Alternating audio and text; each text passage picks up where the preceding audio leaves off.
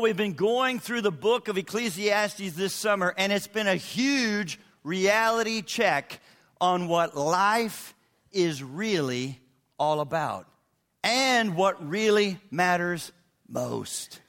And today, Solomon's going to stick the landing on the whole thing by answering two final questions. Number one, how can we live for what matters most and keep from getting sucked into the noisy, confusing, finite value system of this world that screams at us day and night through billboards, blogs, best-selling songs?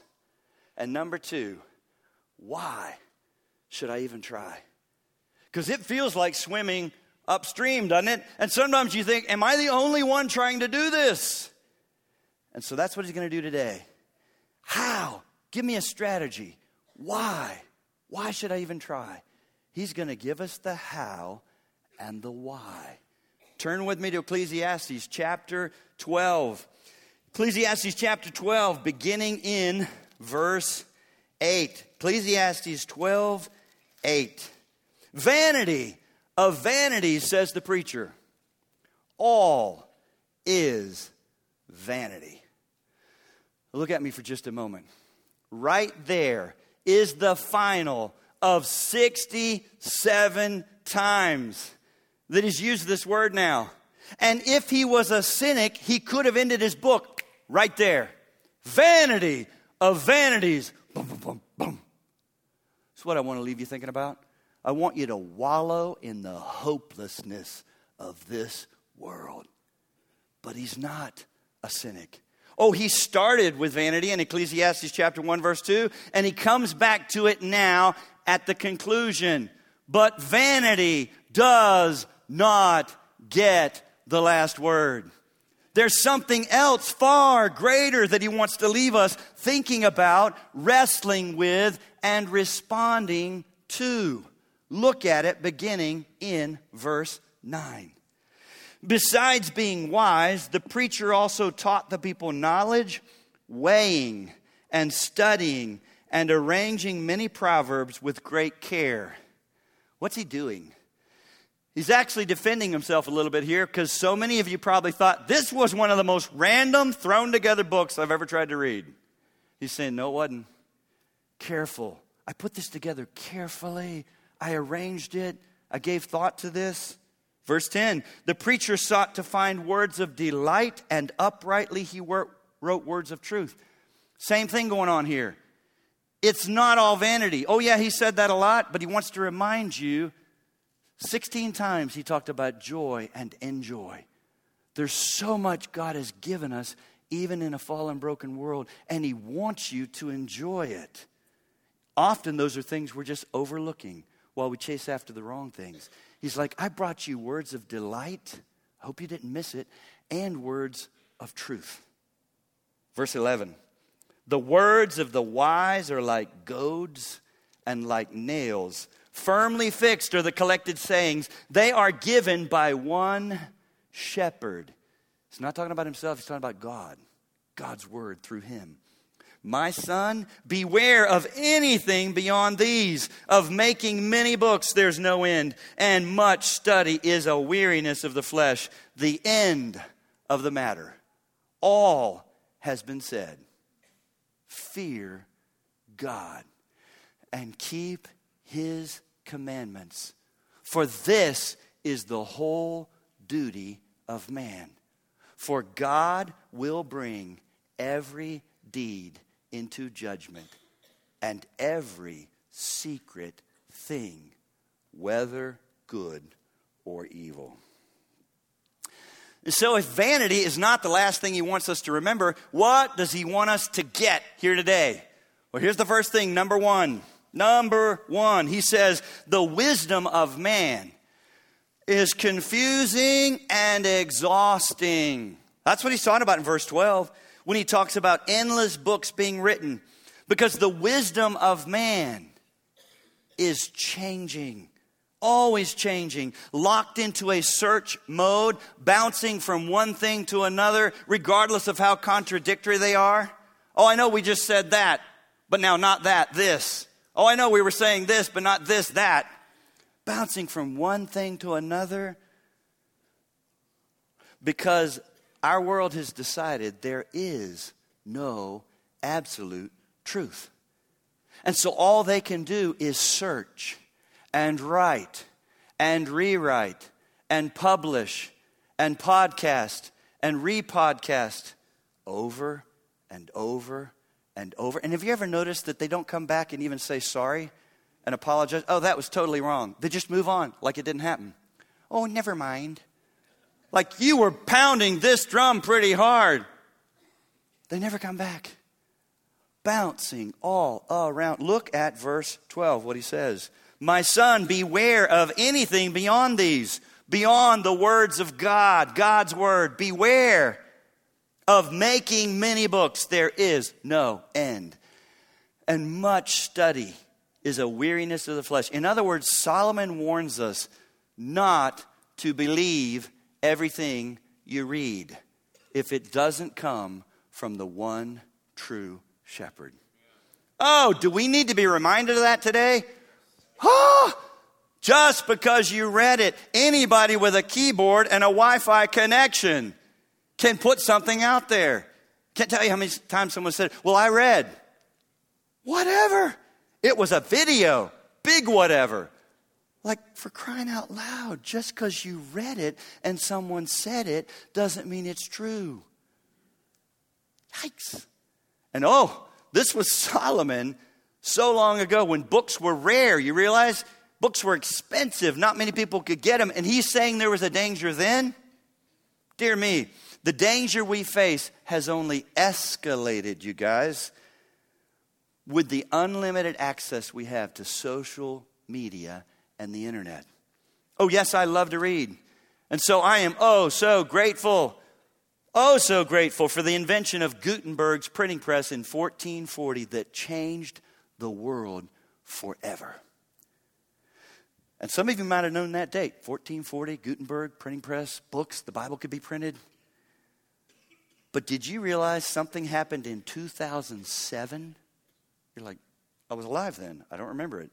Something happened in 2007 that has made a much, much, much greater impact on how every human being searches for truth.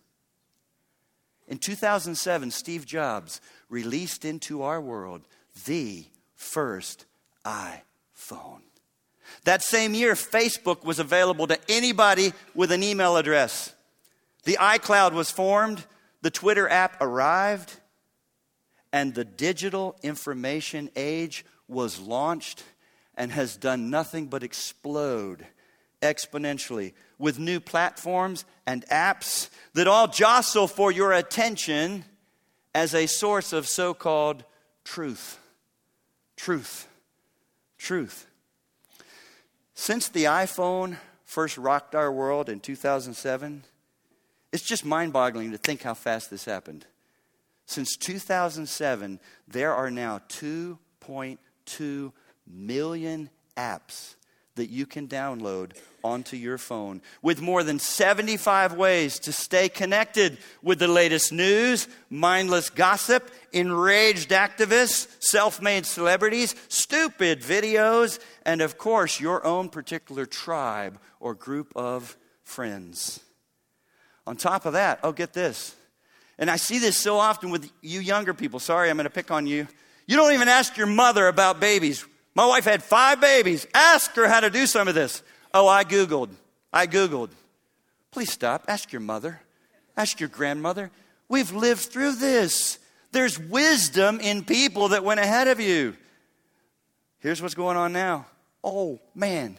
Half of the world. You ready? Half of the world. 3.5 billion people now do a Google search on something every day. Don't hear me saying it's a sin. I use it. I'm grateful. I used to go. I'm old enough. I used to have to drive to the library, park my car, go in, and God, help me try to figure out how to use the card catalog. I never understood it. To find something or a quote and make sure it, I'm grateful. Don't hear me saying it's all bad. I'm trying to point out every good thing usually has an Achilles heel and a dark side. But I see the dark side doing big damage today, you guys. 3.5 billion people do a Google search on something every day. But here's what's really sad. None of it's making us any wiser or helping us live any better. Have you noticed that? Do you see people living wiser and living better? More joy, more peace, more contentment, more of the stuff that the human heart wants? Because there's epidemic numbers of people now, anxious, addicted, angry, fearful, hopeless, and even suicidal, while they have unlimited amounts of information at their fingertips for free. It hasn't fixed our biggest problems. It hasn't caused human beings to thrive and flourish. And here's part of it. If you're thinking about, Brad, isn't information good? You know, we tend to think people lack information is education. And when you're informed, you can live right. You can live better. If just half of what was on the internet was true, it might lead to that, you guys. Because here's what I wish every single person, but especially Christians, knew. Google does not exist to lead you to wisdom. They exist to make money. Did you know that? So when they see that you stay on this site and on this article long, guess what they do? They have written algorithms that give you more of what they see you've already decided must be right. So that then all you're getting are articles like that, and you think, this is true. Everything I get is, yeah, and someone over here is getting the opposite because they saw where they linger. It's all about how long do you stay on a page, because advertisers will not pay millions of dollars if you don't stay on the page. It's how do I get you to stay, and then I'll give you more of that. More of. Doesn't mean it's true. Just means they saw that's what you actually prefer and like. So here you go. More of it. More of it. So much of what's on the internet, you guys. And again, don't hear what I'm not saying. Don't say, oh, he's old. I am so grateful. I use it all the time for all kinds of things. I've got access to 430 million songs now on iTunes. That's a good thing. I can have whatever I want. I love music, and now it's mine. I used to go to the record store and thumb through albums. And then you put it on. It's so funny now how I guess skinny ties are coming back too. Now young people are buying record players. It's terrible. It's like we moved past that. You got to lift the needle and skip the song you don't like. How convenient is that? I don't download the song I don't like. I only get the songs I like from the album. I'm not going back. I'm not buying a record player. Are you crazy? And then guess what? Your friend comes into the room dancing and the needle bounces. Now there's a scratch on that song forevermore. I can dance with all my friends and shake the house, and iTunes doesn't scratch anything. Still good. But I diverge. So much of what's on the internet is just information, misinformation, speculation, and even conspiracy, when what we desperately need is wisdom, and wisdom comes from, say it louder, God. Even information, do you realize, and teachers are going to love me for saying this, I hope, as we've launched school again, you can have tons of information and you don't know what to do with it. You don't know how to connect it. That's the other problem. People think, because I have information, I have wisdom. Teachers are paid to help you know what to do with it. When you don't know what to do with it and how to connect it, you're still stupid. Surrounded by information. We need teachers. You need someone to tell you what to do with it. Information alone. It's just information. It's misinformation. It's speculation. It's conspiracy. We need wisdom. In his forthcoming book, Digital Liturgies, Rediscovering Christian Wisdom in an Online Age, Samuel James defines the essence of wisdom this way. He says, wisdom is living in light of reality. Doesn't that sound like what Solomon's been driving home to us all summer? Wisdom is living in light of reality. The book of Ecclesiastes is one ginormous reality check.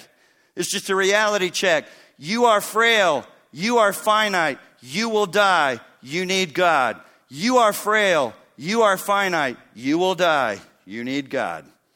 Wisdom is living in light of reality. And so Solomon has not wanted to depress you. You know what he's been trying to do? He knows you can't grow up until he first blows up what you've been clinging to. These notions that the world give us, that you can script your life, you can be whatever you want, you can't grow up and really live and thrive and flourish until first we blow up all these lies and fantasies and misnomers that the world brings to us relentlessly. Living in the light of the reality that we're frail, we're finite. Here's a big one. And we cannot fix this mess on our own. We desperately need God to rescue us and redeem this fallen, broken world. We need to be rescued, and we need him to redeem this fallen, broken world. Samuel James goes on to say, quote, because wisdom is a submission to God's good and given reality. Ecclesiastes is God's good and given reality. Wisdom is a submission to God's good and given reality. Our immersion in computer and internet existence is a crisis of spiritual formation. Our digital environments dislocate us, training us to believe and feel and communicate in certain ways that our given embodied physical environments do not. Again, don't hear me saying, let's get rid of the internet. But what he's saying is be careful. If you live on the net, it actually dislocates you from reality. Right? We're in a day now. I wanted to drive. As soon as I turned 16, I wanted to drive. One of the number one reasons is I want to see my friends. And now I'm running into people left and right. Their kid's 18 years old. He still doesn't drive. She doesn't drive. Why? And I'm reading articles. You know why? They think they're connected to their friends while they lay on their bed.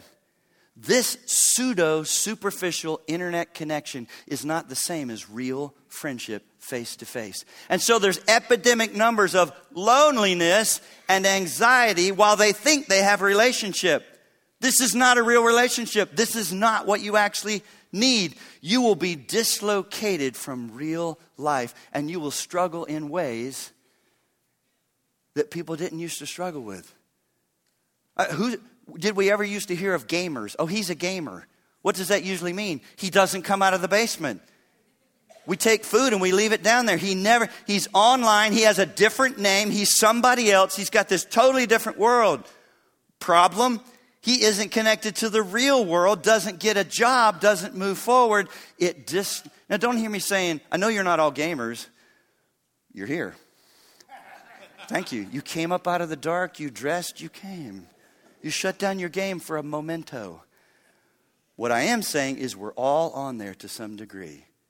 Just remember, if you're not careful, it doesn't inform you and help you engage in the real world. If you're not careful, it will dislocate you more and more. Even here, I'll give a real example.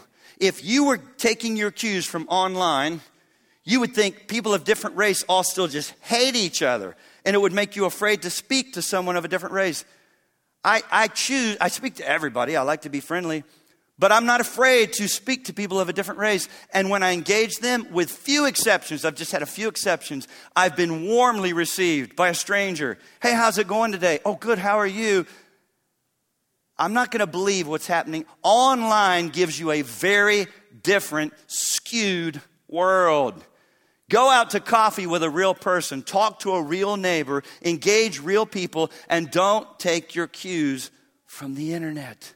Find out what's really going in the real world by talking to real people that are around you. It will dislocate you, training us to believe and feel and communicate in certain ways that our given embodied physical environments do not. The more immersive the technology, the more extreme the effect. Well, let me give you some good news. Number 2. In contrast to man's wisdom, oh, thank you, Lord, for number 2, the Word of God. So far, so good, but you might not like the next word. will sting you and stabilize you. The Word of God will sting you and stabilize you. Look at what he's talking about in verse 11. The words of the wise are like goads, and like nails firmly fixed are the collected sayings. They're given by one shepherd. That one verse gives us three incredible things about God's Word. Here's the first. The word goad was simply a sharp stick that a herdsman used to prod an animal, an ox or a sheep, to get it going in the right direction. Not that way, this way. To protect it often from itself. Keep it from stopping. A goad pricks. It's not fun. It's sharp. It stings. When you read God's Word, you don't find this reading like your best life now. I love all this. Each morning I don't read it and say, that's exactly what I would have thought. Nope. It stings me. It's like, It hits me between the eyes some mornings. It's like, But it's helpful. It's necessary. I don't know. This whole notion, all the truth that you need is already inside of you, resonating in you. Just look inside. No, I need truth from outside, from my Creator God. And it often is very different than what I would have thought. Sting. But He loves us enough to move us in the right direction, to stop us, to poke us, God's Word pokes. It prods, it stings. And then, I love this next word picture, like nails that are fixed. You want something that's nailed down in a world where it seems like everything's unhinged. Everything's flapping in the wind. I don't know if that's true anymore. Here you go. Like nails that are fixed. Here's where you go for something you can count on. It doesn't change. Isaiah 40, verse 8. Bonus, might want to jot that down. The grass withers, the flower fades, but the word of our God stands. Do you know the next word? Forever. Go here, people. Go here. It doesn't change. It doesn't change. Now, more and more as you go here, you think, ooh, that is not what the world is saying. That's not even what some of the Christian camp is saying. I know. Because Christians, sadly, love to hitch their wagon to what the world is saying and just put a few verses jerked out of context around it. Go with God's Word. God's Word. What it says, what it always said. Don't try to change it. Don't try to reinterpret it. Don't cut parts out. It stands forever. And then number 3. That comes to us from one shepherd. Notice he doesn't say from a philosopher, from a teacher, from a financial guru. He knows we need a shepherd. This shepherd's our good. And this, he's talking about God. God is called a shepherd in Isaiah 40. And praise God, there is a shepherd. And guess what? He's not silent. What if God had never spoken? What if all we had was creation? And we had this sense there must be more. I was designed to live for more, but I don't know what. This good shepherd has spoken. God wants you to know He's not silent. He wants you to know He gave us His Word. Question, do you read it? Do you know what it says? Or are you so immersed online with this, that, and the other that you hardly have time for this? You hardly make time for this. Here's where you'll hear from your shepherd. And it'll poke you sometimes, and it'll settle you and stabilize you and say, one of my favorite things about reading my Bible each morning now is I just feel like it reorients me and settles me. It only takes 24 hours that I feel unsettled, undone by all that's going on in the world. And I come back, there is a God. He's spoken. He's with me in it. And here's a point that's convicted me. I was like, God, please help me. I need to work on that. But, poke, settle, shepherd. I'm not orphan. I've not been thrown into this vanity of vanities world on my own with no help. I have a shepherd who's with me in it, and He has spoken. He's spoken. That's good. So what's the answer? And what's the strategy for swimming upstream in a world like this? Well, number 3, the fear of God will free you to obey Him. And verse 13 sets it up in a big, big way when he says, the end of the matter, all has been heard. In other words, he's drawing us back in case he'd lost your attention. He's bringing it in like a teacher would say. I had a favorite teacher, Buck Hatch, that would thump the dry board with his, no, it was a chalkboard back then. That's how old. He'd thump the chalkboard with his knuckle and say, look up here, look up here. He was old. Look up here. He would bring it in, and then he would say something amazing. He was a phenomenal teacher. This is what Solomon's doing. The end of the matter. All has been heard. He's setting it up. Okay, what? Fear God and keep his commandments. For this is the whole duty of man. In other words, fearing God and keeping his commands are the answer to the emptiness and futility that we've been slogging through for 12 chapters now. But I know the human heart, human nature, by nature, neither one of those things sound fun. Fear God. I don't think so. Keep his commandments. I really don't think so. Then I'd have to do some things I don't want to do. What if he says what I don't want to do? Yeah, I know. Fear God. Keep his commandments. If you got lost, if you thought, woo, pretty simple. Pretty simple. This is back to the basics of how to flourish and thrive. There is a God. You want to fear him? He has spoken. You want to find out what he says and do it. Fear God and keep his commandments. And if you're saying, what? Let me help you understand what fearing God is about. Letter A. When you fear God, you experience peace and rest and real wisdom. It's only when you begin to fear God that you experience peace and rest and get wisdom.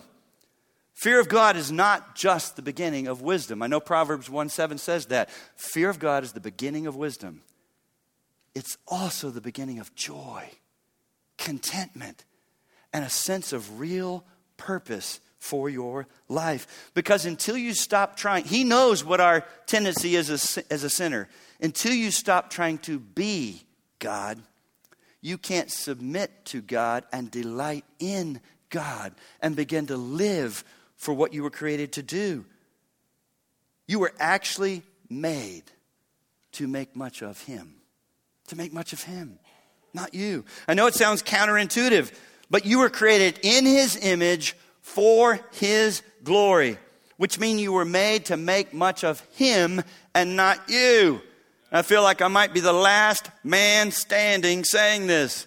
You were made to make much of him and not you. Yikes. I mean, we've got a culture now that's just on steroids. It's all about you. It's all about you. And then sadly, we've got Christians writing books that say the same sort of kind of thing in a Christian kind of way, grabbing some verses. You were made to make much of him, not you. Whew. Whew. And you say, well, Brad, what does it matter what I make much of? How does that have anything to do with anything? Oh, let me help you. The Jewish philosophy professor, Abraham Heschel, got it right. I've got a picture of this dead man in my office. Curly hair, big beard. He looks really, really, really scholastic. But I love this quote because he gets it right. He says, here's what's going on. There is thus only one way to wisdom. Awe. Forget your sense of awe. Let your conceit diminish your ability to revere, and the universe becomes a marketplace for you. Oh, do we have a world right now where everyone's tried to turn this into a marketplace for them? It's all about me. It's about me, not you. Me. But then they're living saying, no, it's all about me, not you. And then we wonder why there's a war going on. There is a cultural war, as everyone has been told. No, make it about you. Disastrous. Let your conceit diminish your ability to revere, and the universe becomes a marketplace for you. The loss of awe is the great block to insight. You want more insights about what life really is about and who you really are and how to really live, you don't even get them. You don't even get some of the insights you need the most until you are in awe of God. Yeah, there is a God, and He's worthy of my praise. He's sovereign. He's in control. And I want to know Him, follow Him, listen to Him. You don't get that unless you live with awe. And it's not just about God getting the glory He deserves. It's about what's good for us. It's good for us. It's good for us because then you begin to live in the way that you were designed to live. It's actually our day, you guys, that's beating the drum of make much of self, that has so many people on a path of destruction. Destruction, defining self, defending self, promoting self, proclaiming self, and demanding that you affirm and agree with me, whatever I say. How's that working out? What do you see going on? Do you see human beings flourishing and thriving? Failure to thrive is on the rise, you guys. While we have medical advancements, technology, education, way beyond, income and stuff, way beyond they had hundreds of years ago. But failure to thrive and flourish as human beings is on the rise. The rise. Why? Because you were never designed to live for you and make much of you. Because people are trying to do what they were never designed to do, live for self, make much of self, this might shock some of you. Living for you puts you in a very small world, focused on a very small subject. You. And you will feel like you are suffocating. Suffocating. And then you'll just believe the lie. But there's not enough people affirming me, agreeing with me, promoting me, encouraging me. No. That's not the problem. You are suffocating because you have shrunk your world down so small. You were never designed to live for you. That's what's making you so miserable. You were created to live for so much more. That's when it's like the lid on that Tupperware with that little rotting broccoli inside there gets pulled off and the stink is released. And you're like, oh, I can breathe again. I can breathe again. That lid doesn't get pulled off until you look up and begin to live with awe and begin to say, oh, what was I designed to live for? How was I created to be in relationship with a creator God? And He's so glorious and I live for Him. I do what I do for Him. I'm in a relationship with Him. And you start to breathe and you start to thrive and you start to flourish and you start to experience joy like you'd never had, peace like you'd never had, a sense of purpose like you'd never had. It's all on the other side of living for Him. Not you. See, when the Bible talks about fear of God, it doesn't mean, oh, I'm just terrified. I don't even want to approach Him. I can't be around Him. That's not what the biblical fear of God is about. When the Bible talks about the fear of God, it's talking about a man or a woman whose world has opened up exponentially because they live now with awe and amazement and gratitude for the magnitude of God's love and power and greatness. And then you wake up, there's regular days that I think, and He knows me and calls me by name and has rescued me and cares about me and thinks about me. Wow, you want a sense of worth? You want a sense of purpose? You want something that would boost your I'm kind of wallowing feeling down today? Far better than a text from a friend. God knows me by name. Wow. In other words, the fear of God is what helps you forget about self. And that's when you start to have real joy. When you think and talk and live and make much of something else. It's the same thing the Apostle Paul was talking about in 2 Corinthians 5, 14, 15. He's writing to believers because can we still, look at me for just a minute, can we still try to live the wrong way even after He saves us? I wish it wasn't true, but you've got this flesh. And the flesh wants to make it about you. And the world only affirms that. So Paul, writing believers, says this. Note what he says. For the love of Christ controls us. I'm not supposed to be controlled about promoting me. Love of me. Oh, you can't even love anybody till you love yourself. Please stop. You love yourself a lot. Nowhere in the Bible does it say, work on that. Work on that. No. When the love of Christ controls you, watch what happens. Because we've concluded this, that one has died for all, therefore all have died. And he died for all, that those who live, he means you're alive spiritually now, that those who live should no longer live for them. Notice how it's worded. It means this is what you were doing. When you're born as a sinner, you automatically are wired to live for you. That those who live should no longer live for themselves. 3 life-changing words. But for him. But for him. But for him. But for him. And it doesn't mean you all quit your jobs and try to work at the church and become a missionary. Keep doing what you're doing, home manager. Keep doing what you're doing, pharmaceutical sales rep.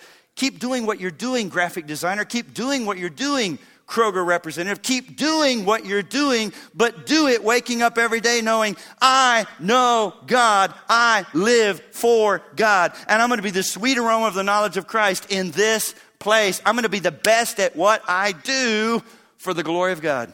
For the glory of God. For the glory of God. For the glory of God. That would change our world. That would change our world. And that's what he wants to see happen through us. But it will not happen until we stop living for us. But now what about keeping God's commands? Let it be. When you obey God, I know it's counterintuitive. You think, obey. Now I'll never be happy. You know what's killing you? Doing what you want. That's what's killing you, doing what you want. When you begin to obey God, he's good. He knows how he created. It puts you on the rails and you begin to experience joy and freedom like never before. It's not saying, but I'm going to do this and then tragedy. I just didn't do it right. I didn't get enough of it. No, it's because when you do what God says, you experience freedom and you flourish. We think if we could just live with no restrictions, no limitations, we would thrive. I actually saw an advertisement. I had to laugh. I saw an advertisement and its slogan was, live on your own terms. And it was a slogan for a retirement community home. Now you think about that for a minute. Live on your own terms. By the time you need a retirement home, you should have figured out how much of life is not lived on your own terms. It's just not. We're moving in here now because we can't get up and down stairs. Vicki and I, on our own terms, we're going to stay in the house on Mount Vernon Drive till we died. We redid the kitchen. We are moving now because Vicki cannot navigate the stairs. We're not living life on our own terms, but we are living life with God. Amen. With God. So much of my life as I look back, it wasn't, that's exactly what I planned. Those were my terms. Those were my terms. Get a grip. You don't, but the human heart wants it so badly, it just keeps, no matter how many times the slogan crashes to the floor in pieces, we put it back together and pretend it didn't happen.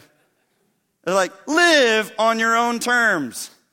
And this idea of calling your own shots now, it's on steroids in our culture today. As we're surrounded by slogans like follow your heart, you do you, speak your truth, and of course, be true to yourself.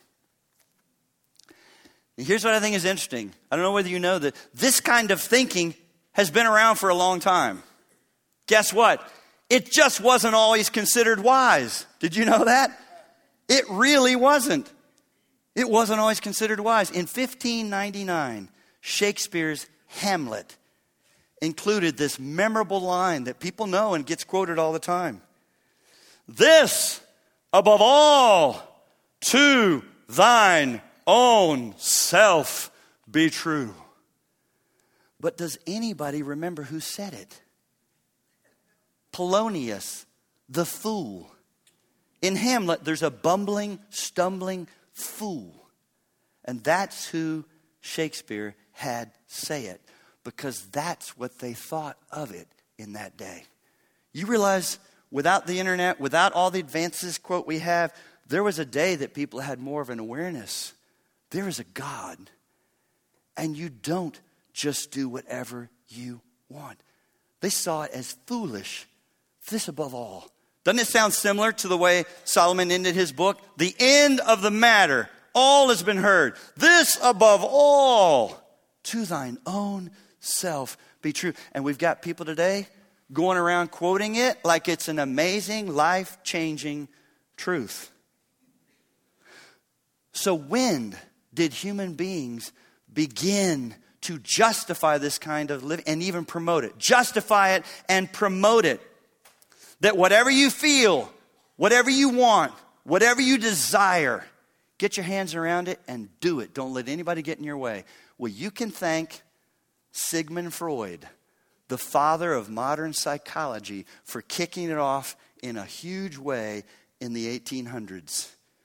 Because he pioneered the concept that repression of desire is the basis for all of our problems. It's why you're not happy. It's why you do weird things. It's the basis of all our problems. Repression of desire. And so the answer is look inside and figure out what you want, and then don't let any. And then he was the king of blame. Who socialized you? Is it the church? Was it a teacher? Was it your parents that laid on you these shoulds and these oughts and these nots? Who's to blame for why you are so repressed now? Shake it off. Even he went so far to say, you guys, you're committing adultery. You feel bad about it. You know why you feel bad about it? Because God gave you a conscience. And Romans 2 says his law is written on your heart. You're supposed to feel bad about it. What did Freud say? What's the answer? Just keep doing it until you don't feel bad anymore. Well, thank you very much. Freud, you guys.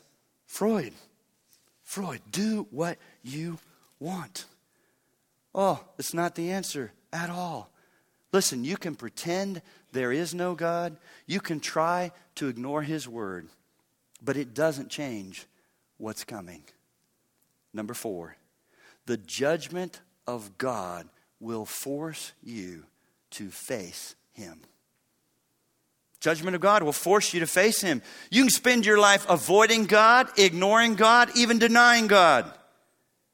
But you will face God on that final day. Look at what he brings us to in the final verse. The final verse, it's worth noting. How would he begin? How would he end? He began with vanity of vanities. He doesn't end with vanity of vanities. He ends. For God will bring every deed into judgment with every secret thing, whether good or evil. You say, Brad, when's that going to happen? Well, Hebrews chapter 9, verse 27 in the New Testament assures us it happens immediately after you die. That's why Hebrews 9:27 says, every man is destined to die. And after this, the judgment. The judgment. There is no karma. There is no reincarnation. There is no second or third chances. There is no purgatory. There is no limbo. There is no Middle Earth. You will stand before your Creator God. And you will either stand, only two options. You will either stand alone with nothing but your sin, or you will stand with your Savior who says, she's mine. He's mine. Look at that robe of righteousness, Father. I bought it. I paid for it. When I died on the cross, my perfect life I lived, and my death on the cross paid all the sins. Father, that's why you can't find any record of her sin. Search and search and search, and you can't find it, because Colossians tells us at the cross, the handwriting that was against us was wiped out. When she put her trust in me, when he put his trust in me, you won't find a record of their sin. Enter into your eternal rest. And in case you're confused, heaven is not smoky, mystical, and we're all chubby with harps. I wouldn't want to go either. You will be in the presence of the most wonderful, beautiful, mind-blowing, satisfying person in the world, your Savior. And he is going to bring us into a new heaven and new earth. We're going to be here. Do you like mountains? I do. Do you like streams? Do you like ocean? Do you like porpoises? We're going to have it. I might ride a porpoise. I don't know. But oh my goodness, the best of the best of the best of the best will be here, but no sin, no sickness, no death, and no boredom. Every day better than the one before, better than the one before. Wow. Oh my goodness. The final message of Ecclesiastes is not nothing matters. It's actually right now.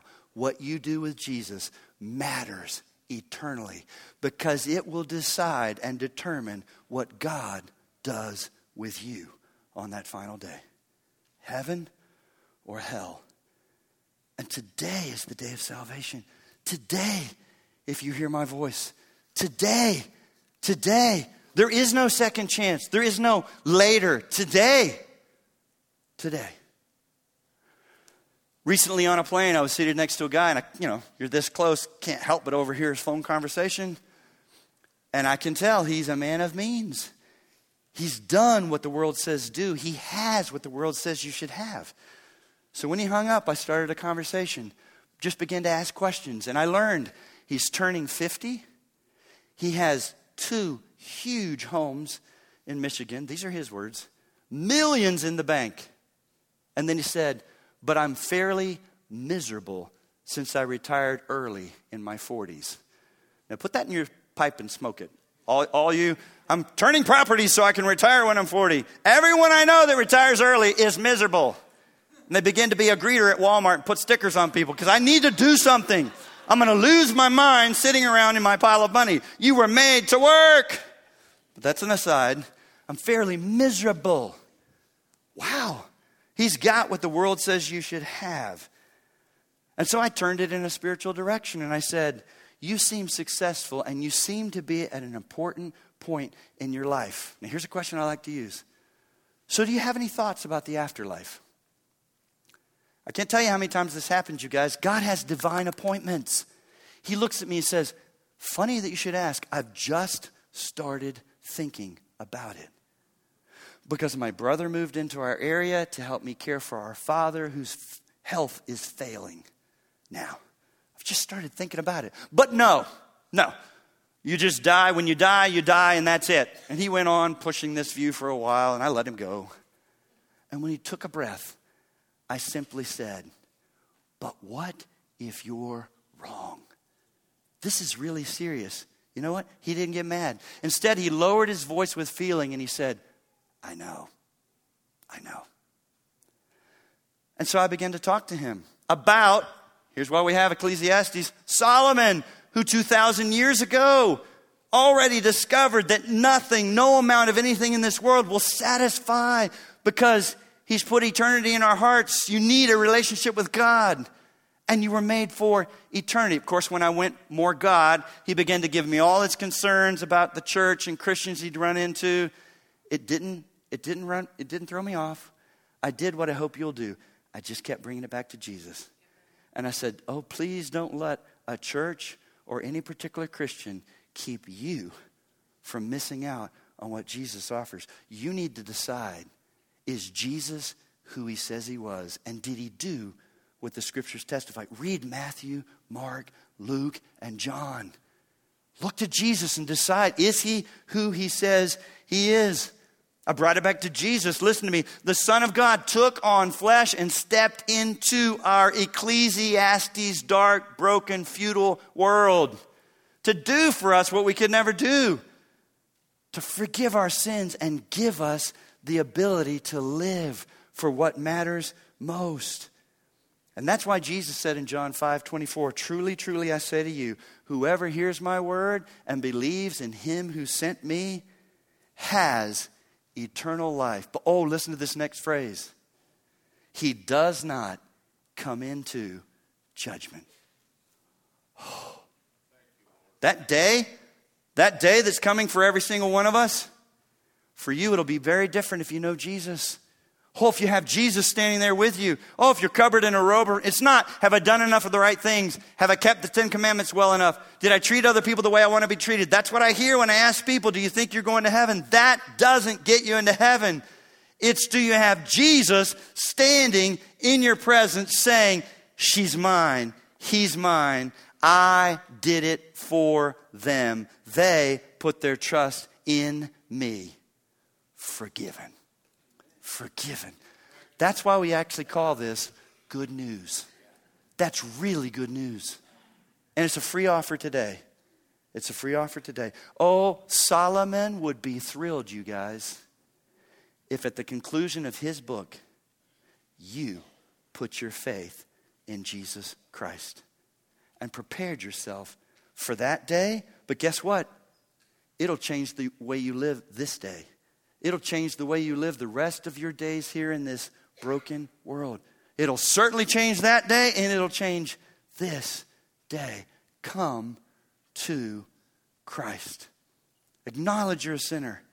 Say, I need a Savior. Oh God, thank you. Thank you for what you've done in giving us your Son and in giving us your word, in being a good shepherd who has spoken. You're not a silent God. You're not a hiding God. You don't run from us. You move to us, and you want us to know. You want us to know. You want us to know.